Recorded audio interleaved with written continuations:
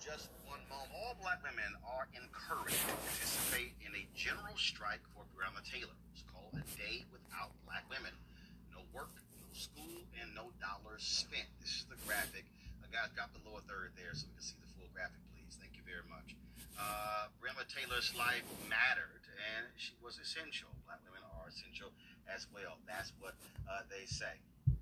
This is something that was put together by a number of people, but Karis Levisle and Nia Adams. They're activists with Justice League New York City. They'll be joining us in a moment. Even though Mustafa, here we are.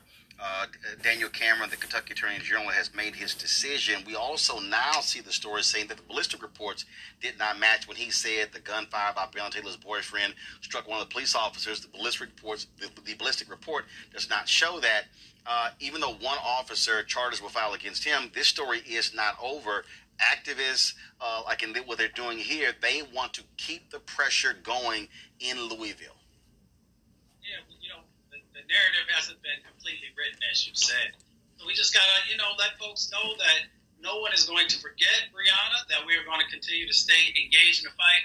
It's such a blessing to see all of the sisters who, are going to do everything. And hopefully a whole bunch of brothers and others will also join in to really make sure that folks understand there's going to be accountability in this process. Yes, there may have been this one, moment where we did not get what we knew we deserved in honoring her life, but folks are going to keep up the pressure. And hopefully folks will also keep up the pressure after we vote and we have a new administration who then will have a Department of Justice who can do the right thing and circle back around. This is something here, again, flexing, utilizing the power, Avis, to show folks what matters. We've seen similar efforts as well. Your thoughts? Yeah, I mean, it's important to make this statement, to show the various ways in which the labor of black women impacts all our lives. And it's a way to show that our lives truly do matter, and Breonna Taylor's life matter. And we're not going to forget the injustice that has occurred in Kentucky. And this, I'm sure, will just be one of many actions that will take place until we get some manner of justice in that case. It is absolutely egregious with the new information that you mentioned just came out, and I believe that if we were to dig further, if the Attorney General were to release the transcripts of what actually happened when he went before the grand jury, we will see that he never positioned this as a way to really fight on behalf of the victim in this case, which actually was Breonna Taylor. It seems like to me who he was fighting for was to protect the policeman. And so we're not going to forget that, and we won't let her death be in vain. We will continue to fight for justice for her and her family. This is, again, the kind of protest important. It continues to shine light on the case and making sure it stays in the immediate attention and top of mind for folks, Rena. Hey, folks. It's Joe here. Like I say all the time, we're in the battle for the soul of this nation, and I want you to join me in this fight. This is really big, Roland, because the Justice for Breonna Brigade needs to keep pounding the drum. I mean, this is any of us that care about her life, and those of countless other black women that were taken so unjustly, so unfairly. I mean, we just need to continue. This is a new chapter of that. But why this protest is more poignant than I think others is because of what the Bureau of Labor Statistics tells us about how black women are in our U.S. workforce at a higher rate than women altogether.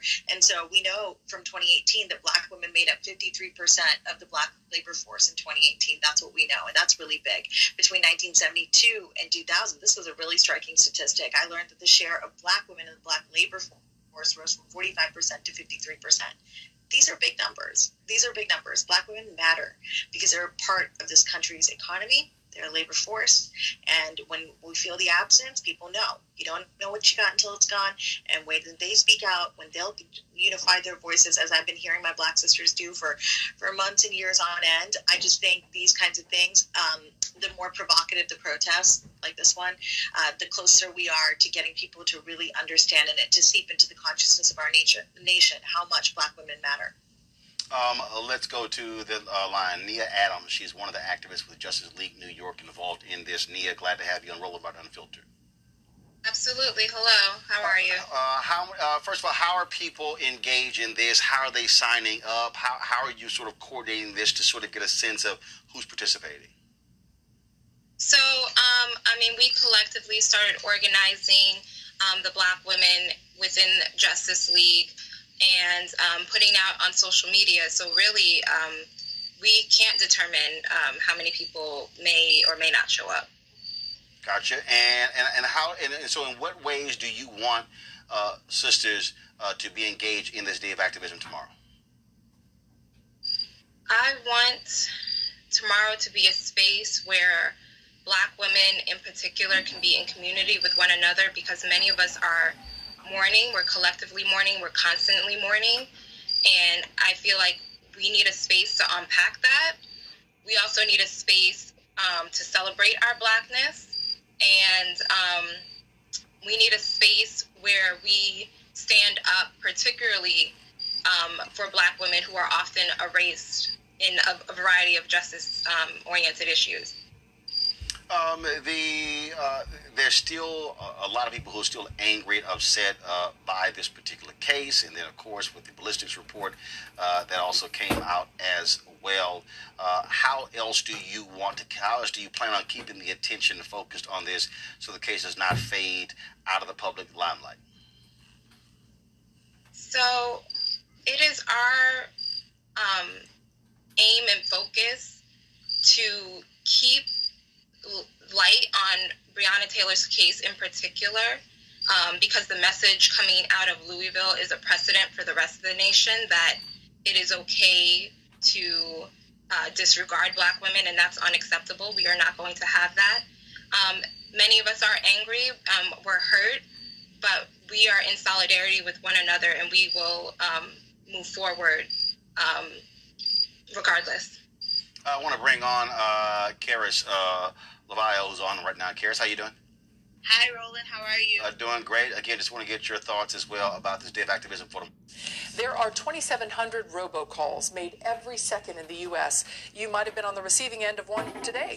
Yeah, there are dozens of apps that can help block those calls, but Sarah Navoy found one that not only prevents them from making another fake call, but also gets back at the scammers.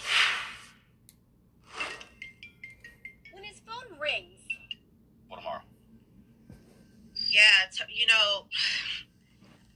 the world, not just here in the United States, but the world would not be able to move without Black women. And so tomorrow is a day for Breonna.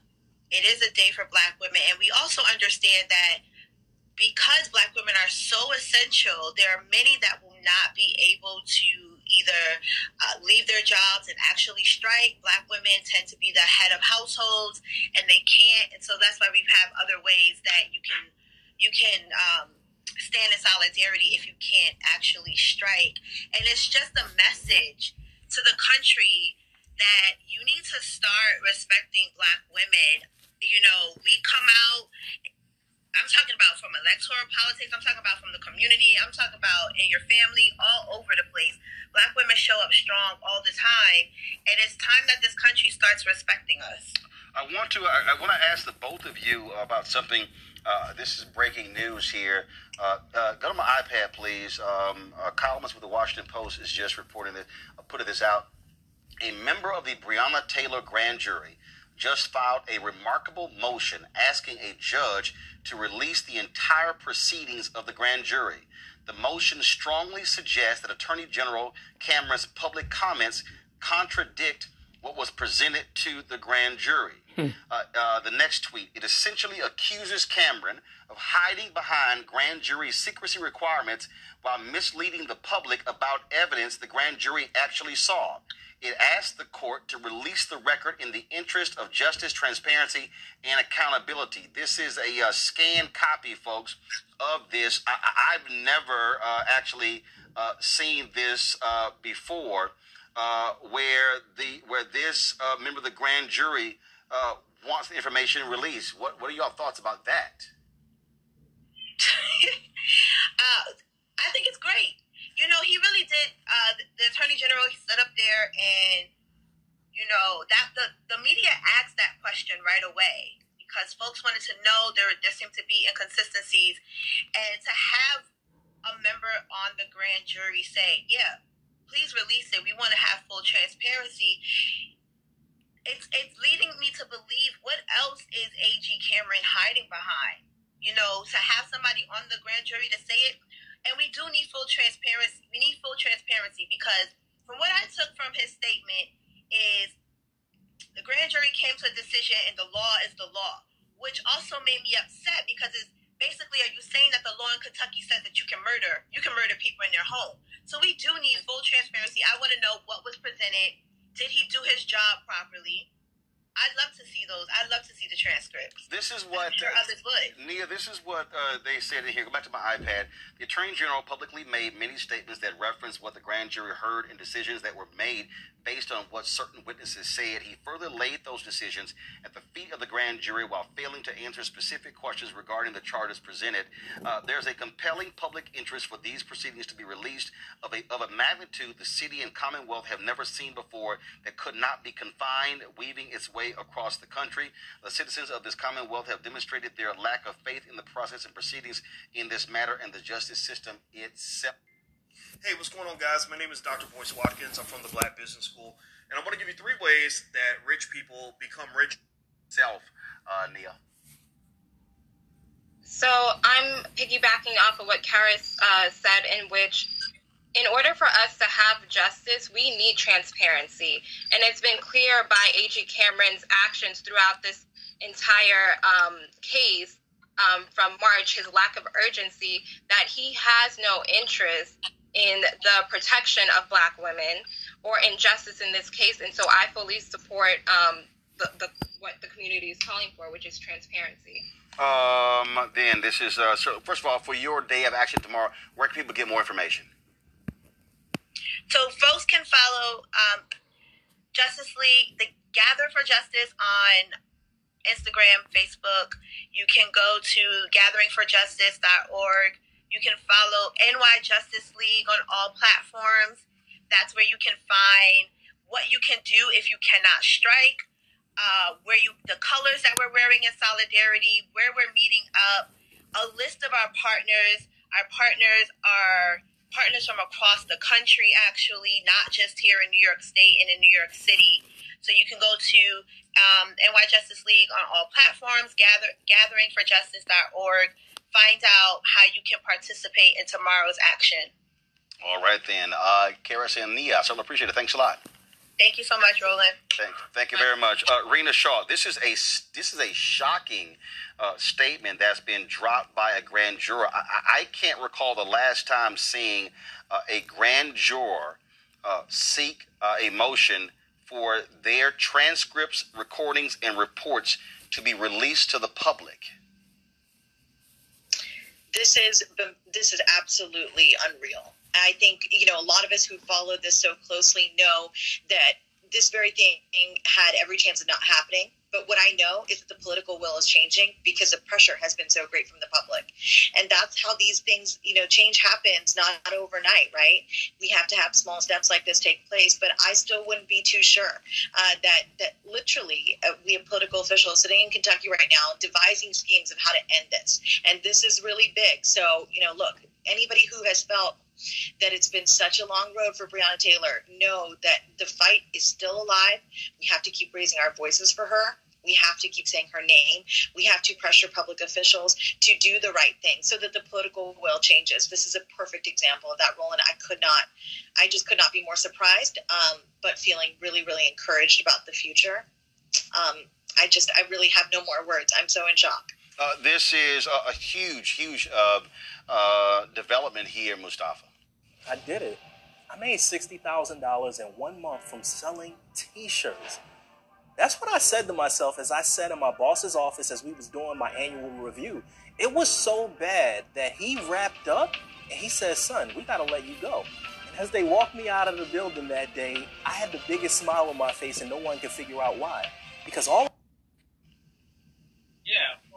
knew something wasn't quite right.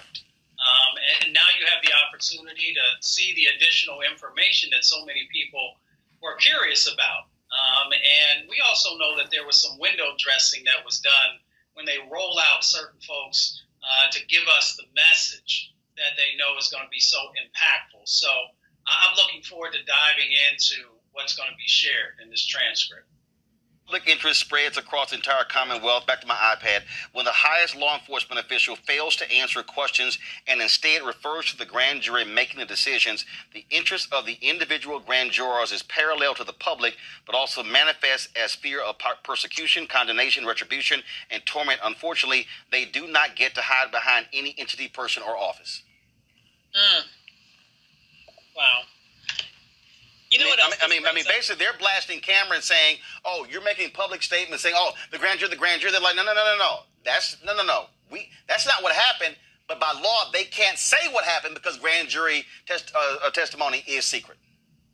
Let me just say, I have never seen anything like this. You know, I've never seen anything like this, where a grand juror is, in essence, suing in order to release the proceedings so that they can prove to the public the inconsistencies with what, in this case, the Attorney General or the prosecutor, the case that they laid out behind closed doors. This, as far as I know, at least in my lifetime, this is unprecedented. I've never seen anything like that. Secondly, it shows me, once again, how important it is to be a registered voter.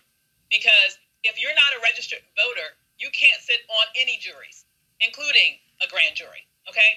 And so what this shows us is there was someone on that jury who sat there and went through the proceedings and then saw the inconsistencies, in other words, the lies that this Attorney General showed the public and said, hold up, wait a minute, that's not right. Let's do something about this. We need to make this right. That doesn't happen unless you are empowered to be one of those people in that position. The reality is, lastly, really quickly, is that grand juries can only make decisions based upon the specific evidence and the specific tilt of the argument that the prosecutor brings before it, okay?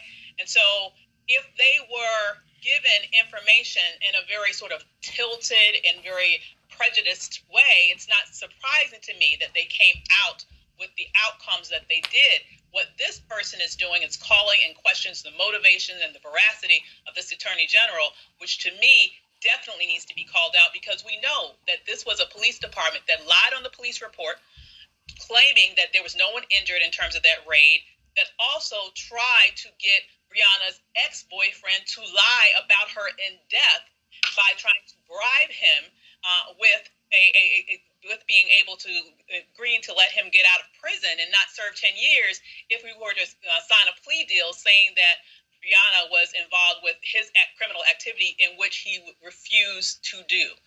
They have been lying throughout this case. And I am shocked, but I am certainly heartened to see one of those grand jury members stand up for Breonna, call out this Attorney General, and say, you are lying. You need to be honest with the public. Release those transcripts now. All right, folks, back to our Roland Martin Unfiltered video in just 1 moment. It's time to be smart. When we control our institutions, we win.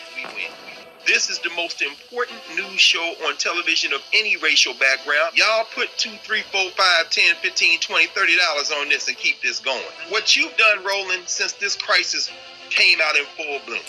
Anybody watching this, tell your friends. Go back and look at the last 2 weeks, especially of Roland Martin Unfiltered. I mean, hell, go back and look at the last 2 days. You've had sitting United States senators today, Klobuchar and Harris. Whatever you have you can bring to Roland Martin Unfiltered to support it, please do, because this information may literally save your life. Watch Roland Martin Unfiltered daily at 6 p.m. Eastern on YouTube, Facebook, or Periscope, or go to RolandMartinUnfiltered.com. Support the Roland Martin Unfiltered Daily Digital Show by going to RolandMartinUnfiltered.com. Our goal is to get 20,000 of our fans contributing $50 each for the whole year. You can make this possible. RolandMartinUnfiltered.com.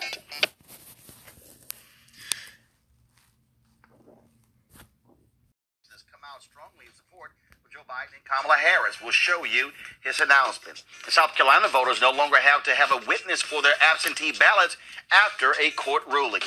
Black doctors are doing independent testing on COVID-19 vaccines. We'll talk with the president of the National Medical Association to explain. Also, have you seen the PSA announcement put out by strippers encouraging people to get their booties to the polls?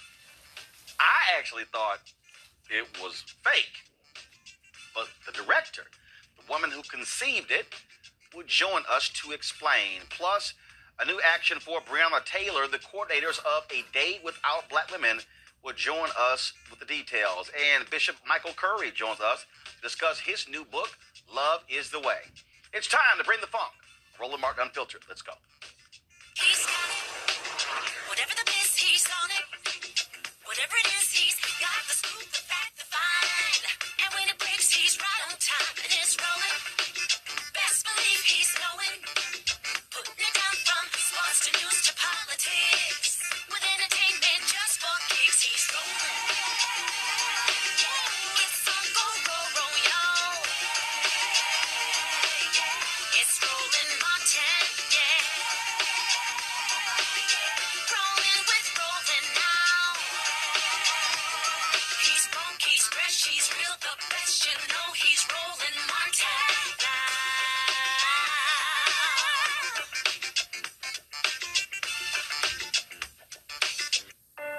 Today's 6 months to the day you've been out of prison, my man. You know you're at rock bottom when your parole officer's your best friend. Trust me, I'm never doing anything that'll make me go back to prison again.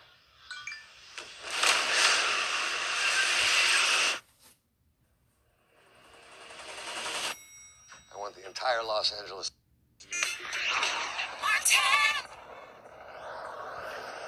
Folks, the New York Times obtained Donald Trump's tax information covering more than 2 decades. The revelations they dropped Sunday afternoon are stunning. It shows that he paid $750. Yes, 750 in federal income taxes the year he won the presidency. In his first year in the White House, he paid another $750, and he has paid no income taxes at all in 10 of the previous 15 years because he reported losing much more money than he made.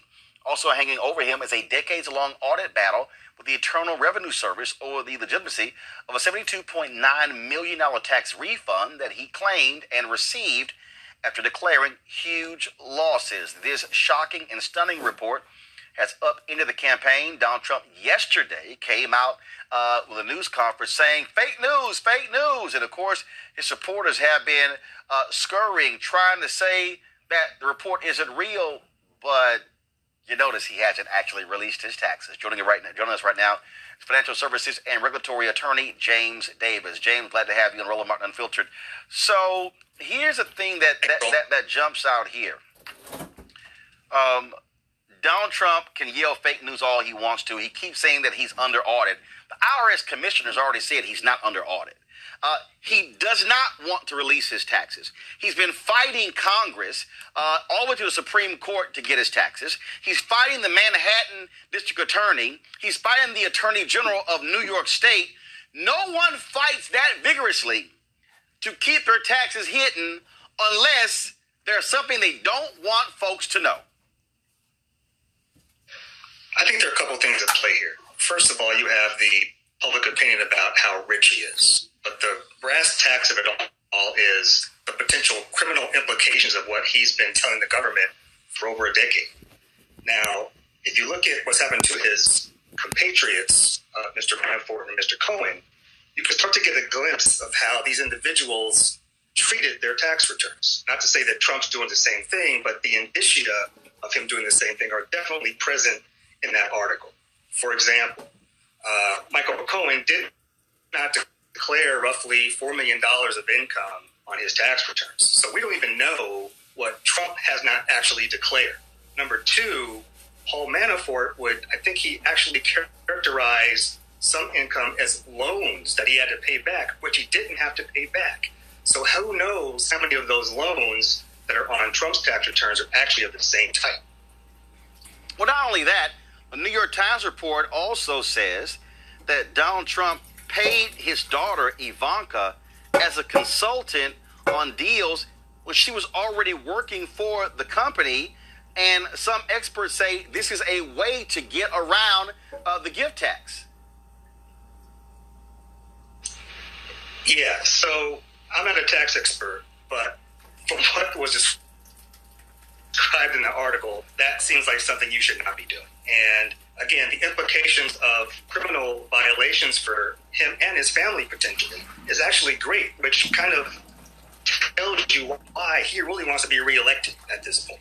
And so what we have to start to realize is that these types of cases are like those 1,000-piece puzzles that we had when we were kids. I'm telling my age right now.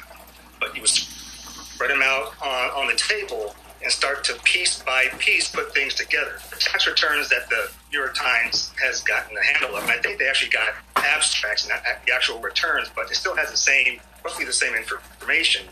Prosecutors have to take pieces of this information along with bank statements, along with transaction documents to try to put this puzzle together. It's not an easy task, and we're talking a lot of years, roughly a decade, possibly. And what also jumps out is, again, what you're dealing with here is him personally guaranteeing money. Those loans are coming due very soon, upwards of $400 million. And this report also showed how he is still doing business with other countries that impacts foreign policy. The thing that also I thought was very interesting, he pays $750 in taxes to the United States, but pays several thousand and more than 100,000 to other governments like India and the Philippines and Turkey. He's literally paying more taxes to other countries than the United States. Yeah, and I'm glad you touched on this, because the emoluments clause is not something that people like to talk about because it's very complicated and very abstract. But what we're seeing here is the foreign influence not only on U.S. policy, but possibly the self-promotion and self-income-inducing ventures overseas through his role as a president. So you're seeing both sides play to the middle here. And again, the people losing are the American people. And, of course, one of the things that they uncovered is that there's some 500 entities, how he used shell company after shell company after shell company, and an extremely complex structure under the Trump organization where all of this stuff has been taking place. If you actually read through the Manafort indictment, I think there were roughly 30 shell companies that Paul Manafort had created to conduct his transactions. And so again, you're seeing the indicia of what happened with Paul Manafort in these news stories about Trump's tax returns. And so it kind of tells me that you could have the same result if there was a desire to actually bring a case against him. Absolutely. That's the other equation. Absolutely. All right, then. James Davis, I certainly appreciate it, man. Thank you so very much. There will certainly be more that we're going to be seeing on this particular story, so thank you very much. Thanks, Roland. All right, let's go to my panel. Dr. Avis Jones-DeWeaver, political analyst. Dr. Mustafa Santiago Ali, former senior advisor, environmental justice, EPA. Rena Shaw, the Lincoln Project Women's Coalition. Rena, I want to start with you. Again, Donald Trump wants to deny as much as possible this report. This is just very clear. It's undeniable. Donald Trump is a fraud. He's a liar. He's a cheat. Things we already knew. And all of those stupid-ass MAGA people who says, oh, he's looking out for me. No, what he's saying is, you're losers for paying taxes. I am not going to pay taxes. It's all on you. Roland, there's so much to unpack here. I've been coming on your show, and this is my second time back in a really long time. So I must say, I rarely come on this show having written so much down before to share with you all, because I just have so much to say on this. I made my career on the right during a time of the financial collapse in 2009 and 2008. I was there on Capitol Hill during that with members of Congress, listening to the people that were part of the Tea Party movement, the whole people who said, don't tread on me, and we are taxed to death, and we need people who will stand up and simplify this tax code, all this stuff. Look, Donald Trump gaslit them, as I love to say. This guy's a gaslighter-in-chief. He does it to us on the regular. He says, I'm one of you, and all of us need to have skin in the game. He said that years ago. He said, lower-income Americans need to have skin in the game. So pay your taxes because you need to have skin in the game. Meanwhile, this guy's a big, fat liar. And I think where we really ought to look is that figure, $750. I can't get that figure out of my head. All day today, I just think to myself, this is what I warned of. I was one of the earliest, as you know, critics against Donald Trump when he was a presumptive nominee for the Republicans. And I said to myself, we need to know where this guy's entanglements are. Who does he owe money to on a foreign, like other countries? Now we know. This is stuff we wanted to know way back then. And Roland, this is going to be ugly. I think today it's hitting the American consciousness that he really is somebody that does not deserve respect. When you do not pay your taxes, you've done more than disrespect sort of the social pact we have here. You've committed some fraud. But the problem is the Republicans have been enabling these frauds so long. These high-income Americans, they've been doing these kinds of things, jumping through loopholes, creating shell companies, finding ways to give to their own daughters consulting companies so they can deduct tax or whatever they want to do. Show a law, so they can hang on to more of their money. And I know this sounds really funny coming from me, given that I love capitalism, but this is all about the rich getting richer and our tax code being a complete mess. But moreover, showing us who this man really, really is, and he's a loser who doesn't pay his taxes, and it's time that people in the heartland know. I remember in 2016, I used this hashtag, we tried to tell you, Avis, and all these people out here who run their mouth, who were saying Hillary's the same as Donald Trump, oh, we shouldn't support her. Hillary tried to tell folks, but folks didn't want to listen. Let's go back to 2016 and one of those debates. Folks, watch this. Another example of bait and switch here. For 40 years, everyone running for president has released their tax returns. You can go and see nearly, I think, 39, 40 years of our tax returns, but everyone has done it. We know the IRS has made clear there is no prohibition on releasing it when you're under audit. So you've got to ask yourself, why won't he release his tax returns? And I think there may be a couple of reasons. First, maybe he's not as rich as he says he is. Second, maybe he's not as charitable as he claims to be. Third, we don't know all of his business dealings, but we have been told through investigative reporting that he owes about $650 million to Wall Street and foreign banks. Or maybe he doesn't want the American people, all of you watching tonight, to know that he's paid nothing in federal taxes, because the only years that anybody's ever seen were a couple of years when he had to turn them over to state authorities when he was trying to get a casino license, and they showed he didn't pay any federal income tax. So if he's paid zero, that means zero for troops, zero for vets, zero for schools or health. And I think probably he's not all that enthusiastic about having the rest of our country see what the real reasons are, because it must be something really important, even terrible, that he's trying to hide. And the financial disclosure statement, they don't give you the tax rate. They don't give you all the details that tax returns would. And it just seems to me that this is something that the American people deserve to see, and I have no reason to believe that he's ever going to release his tax returns, because there's something he's hiding. And we'll keep guessing at what it might be that he's hiding. But I think the question is, were he ever to get near the White House, what would be those conflicts? Who does he owe money to? Well, he owes you the answers to that, and he should provide. Sound like somebody was right. Absolutely. I've been keeping a running calculation. That must be the 457 millionth time that Hillary was absolutely right about everything that she warned this nation about back in 2016 as it relates to Donald Trump. She hit the nail on the head. And I kind of want to sort of continue along the path that she was going with that last statement that she made. This is a national security threat.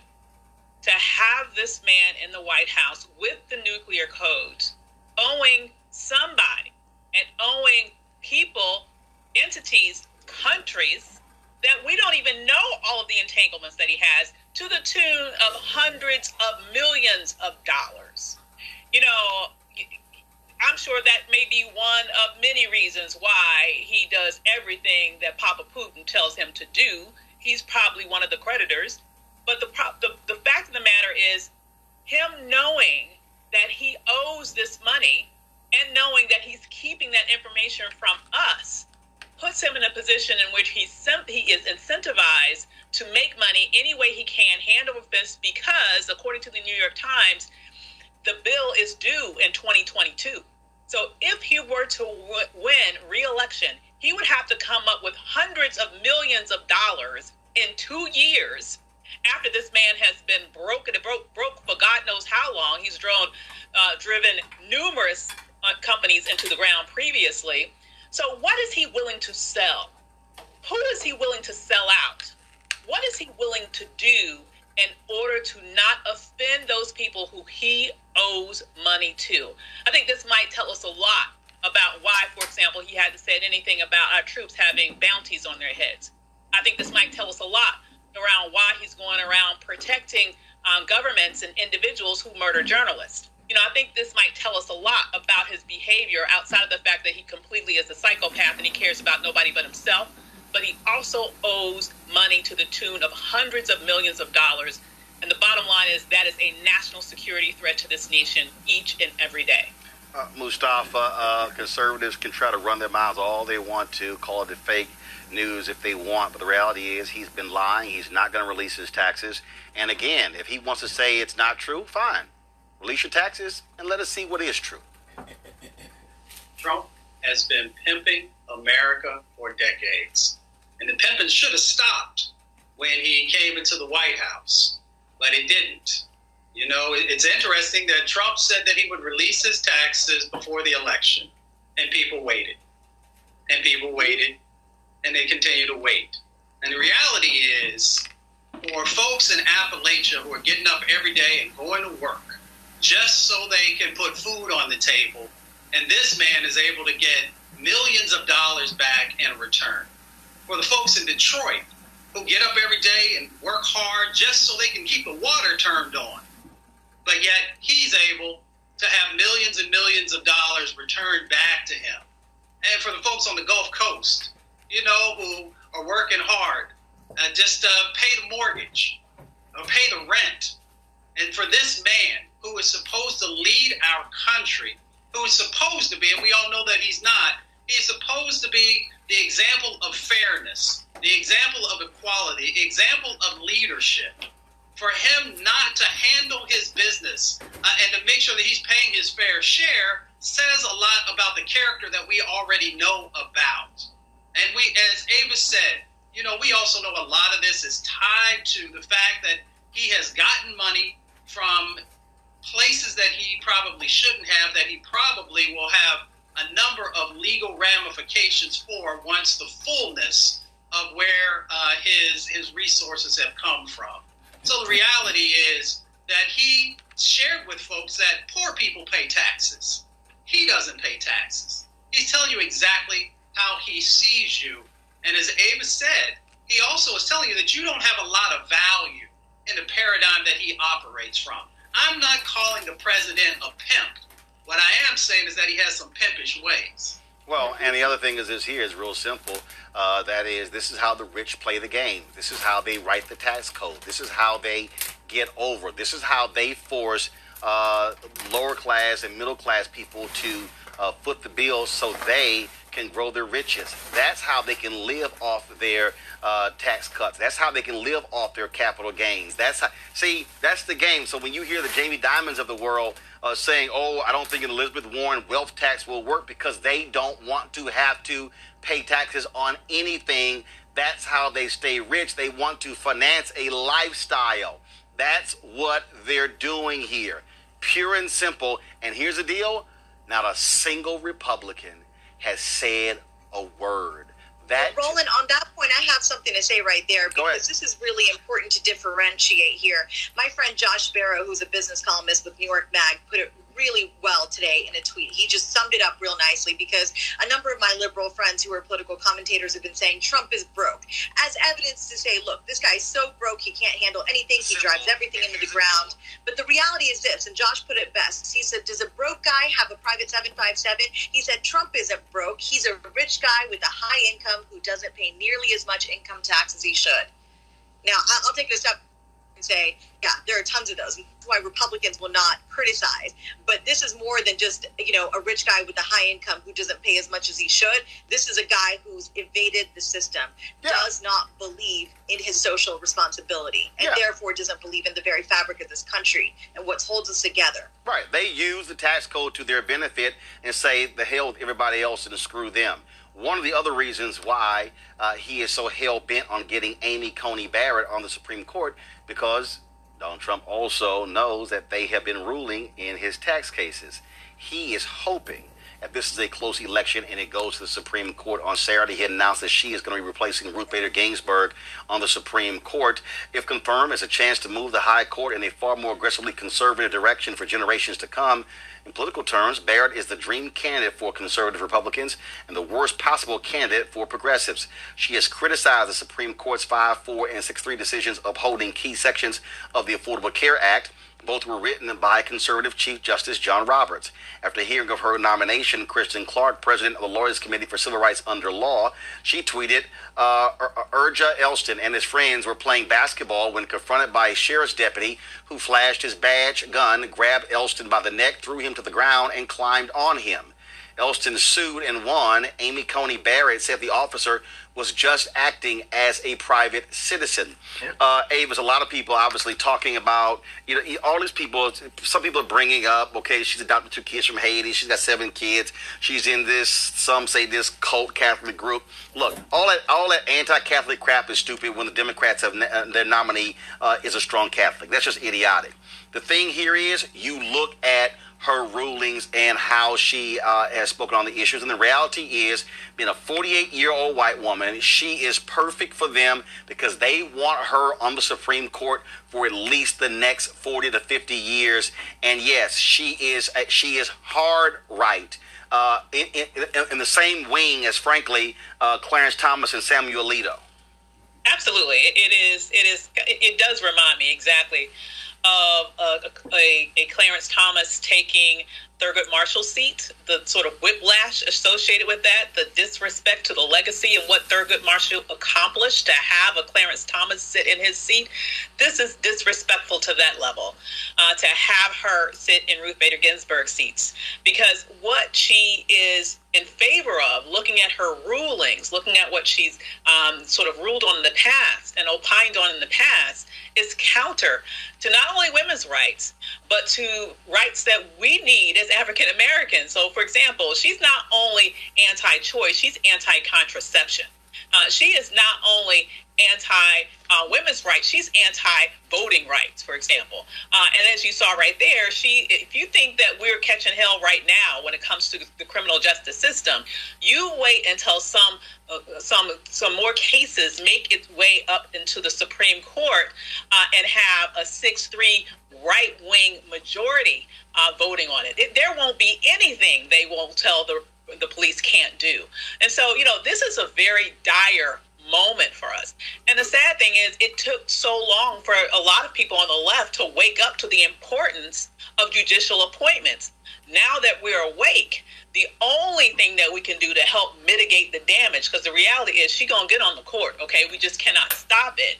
The only thing that we can do to help mitigate the damage and have some sort of chance of stopping the bleeding, per se, is to ensure that we have a Democratic Senate and a Democratic president sitting in the House, sitting in Congress, and and in the White House come November, because that's the only way that potentially we can bring some balance to the court by adding a couple of seats, perhaps making D.C. a state, adding a couple of senators, because we cannot afford to have 40 years of a 6-3 far-right conservative judicial system. That will be the most abusive type of minority rule that we would have seen in this nation for decades. So, bottom line is this here, Mustafa, and that is this here. If you're Democrats, this is why you have to understand the power of the courts. We're going to talk in a minute about some voting issues where federal judges ruled. This is where the courts matter. Republicans have been extremely focused on that. Democrats, frankly, look, during the Democrat National Convention, they got one mention. That's by Senator Chuck Schumer. And I'm going, hello, this is how you actually control laws. You can talk all day about who you elect as president or in Congress, but if the laws are declared unconstitutional by the courts, they're the ones who are the final arbiter. Amy Coney Barrett is just another example of the stacking of the court. We continue to try and educate people when they watch your show. 200 federal judges have now been moved, through this administration and approved. Less than 5% of those are African American. Less than, I believe, 5% of those are also on the appeal side, are also Latinx. So folks need to understand that in the interpretation, also policy that comes through many of these cases, whether you're talking about the environment or climate change or healthcare, those judges are really playing a very strong role in whether you will be protected or not. So for those who say that they don't want to vote, we continue to tell folks, these judges, all the way from the Supreme Court, all the way down, are tied to your vote. These district attorneys are tied to your vote. These sheriffs are tied to your vote. You need to get up off your butts, make sure you're registered, get in the game, do your research, and understand how each of these appointments that are happening can have adverse effects. Or if you get out and you vote in strong numbers, you can make sure that the right people are in there to balance this out and to make sure there's actually, fair application of the law in the courts. Look, Rena, you're a longtime Republican. Conservatives understand the power of the courts, and this has been their focus for 40 years. And this is why they were so hell-bent. The Federalist Society was created. It was to put the type of judges that Barrett represents on the federal bench for life. No doubt. I mean, there's no bit of that I could disagree with. Having made my career on Capitol Hill in the office of two pretty far-right Republicans, I can tell you that when I joined Capitol Hill in 2008, I was aghast when I learned that the member of Congress I was working for was the only member of Congress that year that still was anti-abortion in cases of incest and rape. It is shocking to me that in the year 2020 here, abortion is on the ballot again. I fear that conservatives have actually been energized by the passing of RBG, and, this judge, look, it's hard for me because I definitely look at women not as a monolith. I think women are very complex, and I try to look at each woman for her individual merit. She's a working mother. I think it's fantastic that she's adopted so many children and wants to be, mother to so many children while working on her judicial career. However, I know what's at heart here. I know what's at stake for her, and it's the issue of abortion. I grew up in a pro-life home, and I don't like to say pro-life because I'm still pro-life. I am just now pro-choice, and that doesn't mean I don't value the sanctity of life. It doesn't mean that I am, up for abortion all the way around, but I want women to have the freedom and the liberty to do what they want to do with their bodies. And if Republicans are the freedom and liberty-loving party, I've never been able to understand why they don't believe in the freedom to marry and the freedom to do what you want to do with your own body. Because at the end of the day, every woman who makes a choice to abort is doing so for her own personal reasons and will answer to her own God. And maybe she doesn't believe in God, and that's okay, because there's a separation of church and state in this country. And what shocked me in recent times, even more so as I've gone along in Republican politics, is that people like Mike Pence, Vice President Pence, does not respect the separation of church and state. And I know this justice, as wonderful as the right wants to say she is as a woman, I don't want to attack her for the choices she's made as a mother, as a woman, but I know what she wants to do. I know she wants to overturn Roe v. Wade. I know she wants to take away the choice for other women to do what they want to do with their bodies. And that fundamentally bothers me. And so we're at a moment where I think suburban women like me, who've been lifelong Republicans, we are looking at this for what this is and saying something doesn't smell right. And guess what? We have to figure it out. I love what Mustafa said.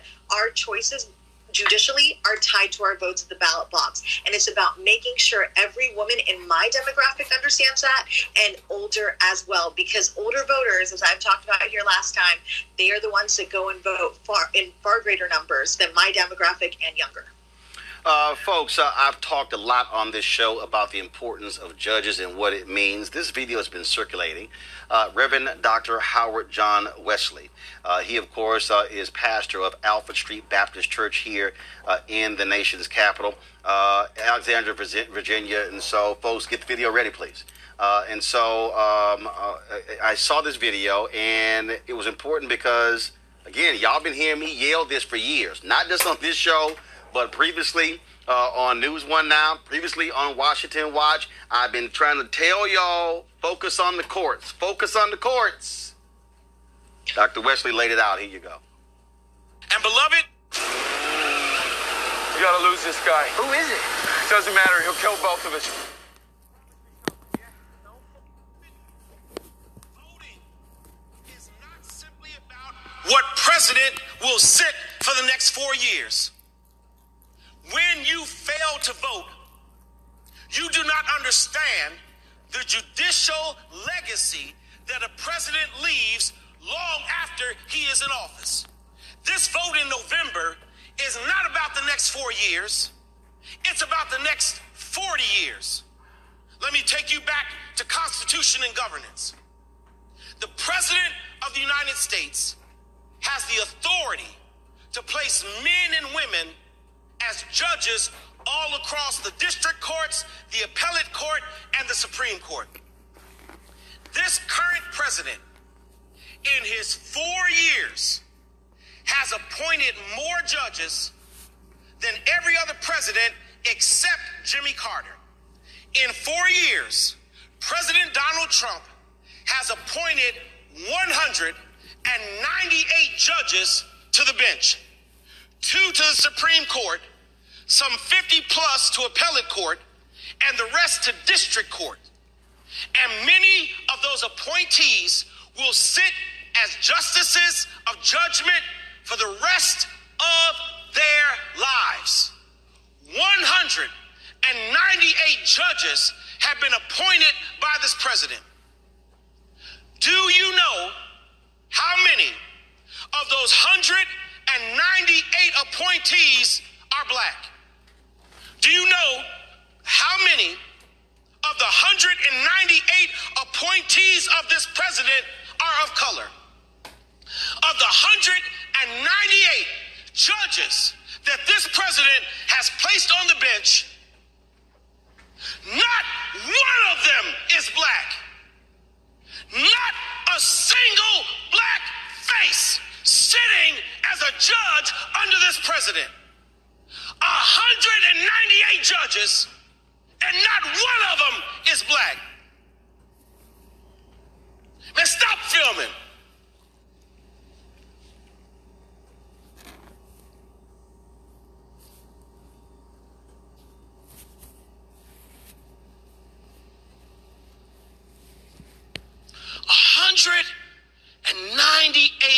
Judges. 198 judges, and not one is black. So when you don't vote, you don't determine who stands at trial. When you don't vote, you don't get to sit in the jury and determine the fate of those in trial. When you don't vote, you don't get to help determine the judge that sits on the bench. So don't tell me you out here hollering Black Lives Matter if you don't vote. Black lives don't matter to you if you don't vote. Don't tell me you're mad that Daniel Cameron has not indicted the police officers who killed Breonna Taylor if you don't vote, because you ain't got nothing to do with it. How dare you not vote? When we don't vote, we dismiss ourselves from being part of leveling the playing field of justice in the United States of America. 198 judges, and not one is black. Hope y'all paying attention. Got to go to a break. When we come back, we're going to talk about voting, 39 days. And also, we're going to talk about a report from the UK showing how Donald Trump in his campaign in 2016 specifically targeted black voters to deter them from voting. Also, y'all seen that ad, Get Your Booties to the Poll? We're going to talk with the sister who is the director of that ad. Why did she do it? What is her intention? Some critics have said it's shameful and despicable. She disagrees. That's next on Roland Martin Unfiltered. You want to check out Roland Martin Unfiltered? YouTube.com/Roland S. Martin. Subscribe to our YouTube channel. There's only one daily digital show out here that keeps it black and keep it real. It's Roland Martin Unfiltered. See that name right there? Roland Martin Unfiltered. Like, share, subscribe to our YouTube channel. That's youtube.com/Roland S. Martin. And don't forget to turn on your notifications so when we go live, you'll know it. All right, so a lot of y'all always asking me about in terms of some of the pocket squares that I wear. Now, I don't know, Robert don't have one on. Now, I don't particularly like the white pocket squares. I don't like even the silk ones. And so I was reading GQ magazine a number of years ago, and I saw this guy who had this pocket square here, and it looks like a flower. This is called a shibori pocket square. This is how the Japanese manipulate the fabric to create this sort of flower effect. So I'm going to take it out and then place it in my hand so you see what it looks like. And I said, man, this is pretty cool. And so I tracked down, it took me a year to find a company that did it. And so they make these about 47 different colors. And so I love them because, again, as men, we don't have many accessories to wear. So we don't have many options. And so this is really a pretty cool pocket square. Now, what I love about this here is you saw when it's in the pocket, you know, it gives you that flower effect like that. But if I wanted to also, unlike other, because if I flip it and turn it over, it actually gives me a different type of texture. So therefore, it gives me a different look. So there you go. So if you actually want to get one of these shibori pocket squares, we have them in 47 different colors. All you got to do is go to RolandSMartin.com/pocket squares. So it's RolandSMartin.com/pocket squares. All you got to do is go to my website and you can actually get this. Now, for those of you who are members of our Bring the Funk fan club, there's a discount for you to get our pocket squares. That's why you also got to be a part of our Bring the Funk fan club. And so that's what we want you to do. And so it's pretty cool. So if you want to jazz your look up, you can do that. In addition, y'all see me with some of the feather pocket squares. My sister is a designer. She actually makes these. They're all custom made. So when you also go to the website, you can also order one of the customized feather pocket squares right there at RolandSMartin.com/pocket squares. So please do so. And of course, it goes to support the show. And again, if you're a Bring the Funk fan club member, you get a discount. This is why you should join the fan club. Hi, I'm Kim Burrell. Hi, I'm Carl Payne. Hey, everybody, this is Sherry Shepherd. You're watching Roland Martin Unfiltered, and while he's doing Unfiltered, I'm practicing the wobble. Yes, I am. Because Roland Martin's the one, he will do it backwards, he will do it on the side. He messes everybody up when he gets into the wobble, because he doesn't know how to do it, so he does it backwards. And it just messes me up every single time. So, I'm working on it. I got it. You got Roland Martin.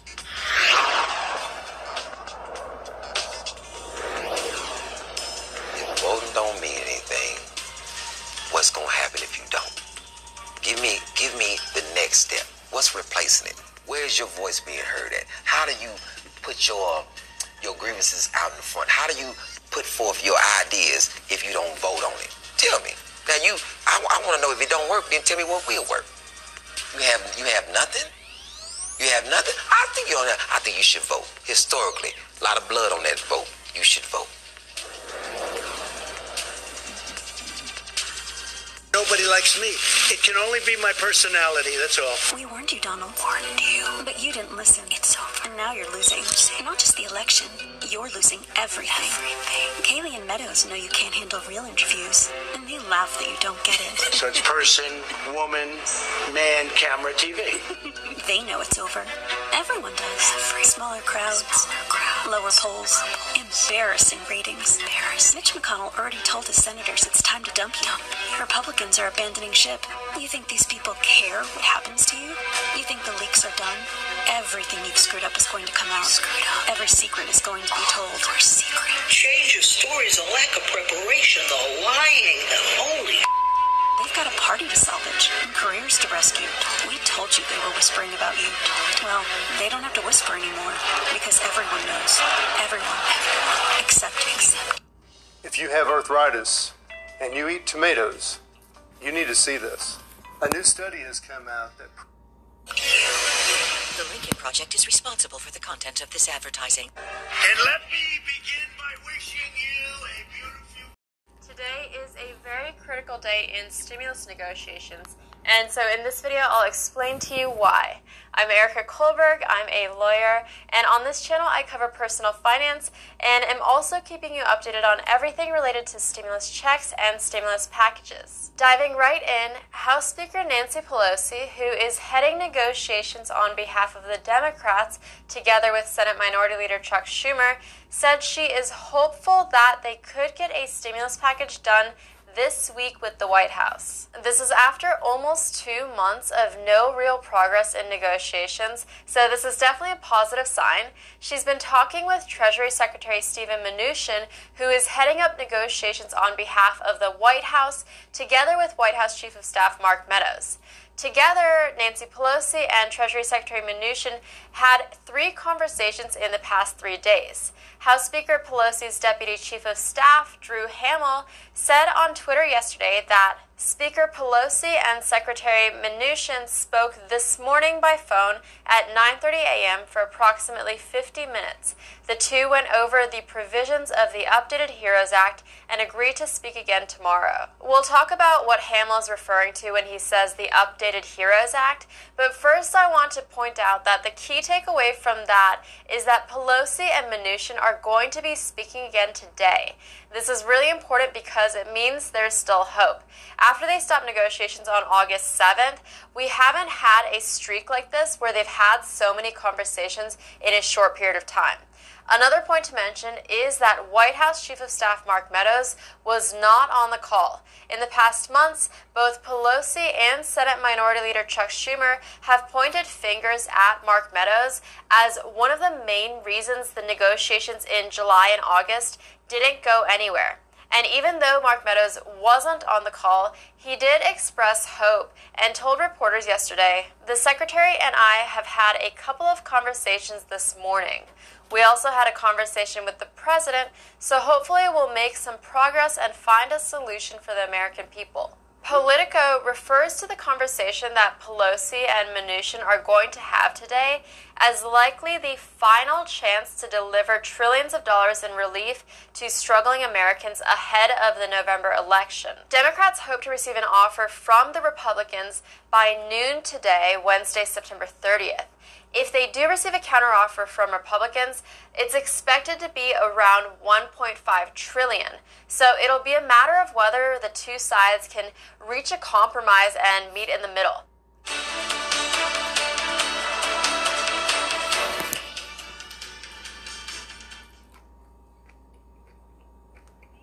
All along has been about the price tag, and they're still so far apart. The Republicans have come up from being willing to spend around $1 trillion on the next relief package to now possibly somewhere between $1.3 to $1.5 trillion. And the Democrats have come down from wanting to spend over $3 trillion to now, with this updated HEROES Act, around $2.2 trillion. So the key thing today is going to be whether they can somehow find a middle ground and reach an agreement. But just to not get hopes up, they're still obviously very far apart in numbers. Political experts and officials on both sides have expressed doubt that both parties will actually be able to bridge the gap. To add to that, White House economic advisor Larry Kudlow told CNBC yesterday that the actual cost of the Democrats' bill is not $2.2 trillion, but actually closer to $2.6 trillion. He also said that about a third of it relates to things that Republicans don't feel are strictly tied to the illness. We have a number of asks that I think both sides would agree with. 4, 5, 6 asks that would really help the economy, including expanded small business aid, funding for schools, supplemental unemployment payments, and airline aid, he said. For some reason, we just can't get it done, but the conversation, the talks will continue. The other team wants a gigantic package, and we don't think we need that. This brings us to the updated HEROES Act. If the talks with the Republicans fail today, then Nancy Pelosi plans to move ahead with the new $2.2 trillion bill. As we spoke about in Monday's video, if the talks with the Republicans fail today and the House Democrats do move forward with the $2.2 trillion bill, this is going to be a messaging bill. What that means is that there's little chance that this bill would actually get passed in the Senate, which is controlled by Republicans. This is because the general Republican sentiment is that anything above 1.3 to 1.5 trillion is too much to spend on a next stimulus package. So because of this, it's very likely that this $2.2 trillion bill would be dead on arrival in the Senate, since it's far above the 1.3 trillion that the White House has indicated that it's willing to spend. So then the point of a messaging bill is really so that politicians can show their voters that they are taking action. Because Democrats haven't had a bill like this since the HEROES Act, which they voted on and passed in the House in May, many Democrats are eager to be able to show voters that they are taking action. I thought this sentence in Politico captured nicely what a messaging bill is. It says, some centrist House Democrats believed that another narrower bill could remind voters back home that their side of the Capitol at least made an attempt to deliver more relief, even if the measure doesn't completely restart talks with Republicans. The Hill also said something similar, saying that Democrats facing tough re-elections have for weeks been pressuring Pelosi to hold another vote on a stimulus package to demonstrate to their constituents that they are fighting to secure more relief. So to recap this part, before we move on to talking about what's included in the updated HEROES Act, the best case scenario for today is that Mnuchin and Pelosi's call goes well and they reach an agreement. The worst case scenario is that it doesn't go well, and then Democrats will move ahead with voting on the updated HEROES Act.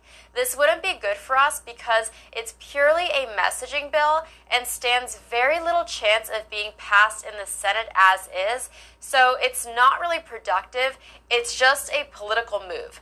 Again, that's why Politico refers to this conversation as likely the final chance to deliver trillions of dollars in relief to struggling Americans ahead of the November election. Mega Red 4-in-1 Omega 3 support more than just our health. They power your eyes.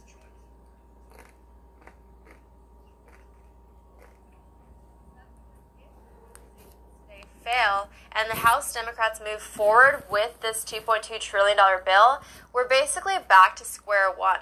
Both the House and the Senate will leave for recess and pre-election campaigning. So let's move on to what's in the $2.2 trillion bill, and just a quick reminder that if you want to be on my email list to get important updates, you can sign up using the link in the description below.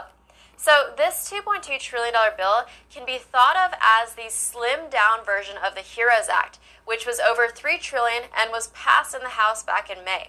It's being called the updated HEROES Act, or you might also hear it referred to as HEROES Act 2.0. This $2.2 trillion bill includes things like $436 billion in aid for state and local governments. If you recall, the HEROES Act in May asked for over $900 billion for state and local governments, so this is cut in half. It also includes $75 billion for testing for the illness, $225 billion for schools and childcare, a second round of stimulus checks, and additional relief for airlines, restaurants, and small businesses. It also would restore the federal unemployment benefits that expired. One thing to note about the second round of stimulus checks is that in the HEROES Act originally, Democrats were asking for $1,200 for individuals plus $1,200 for dependents.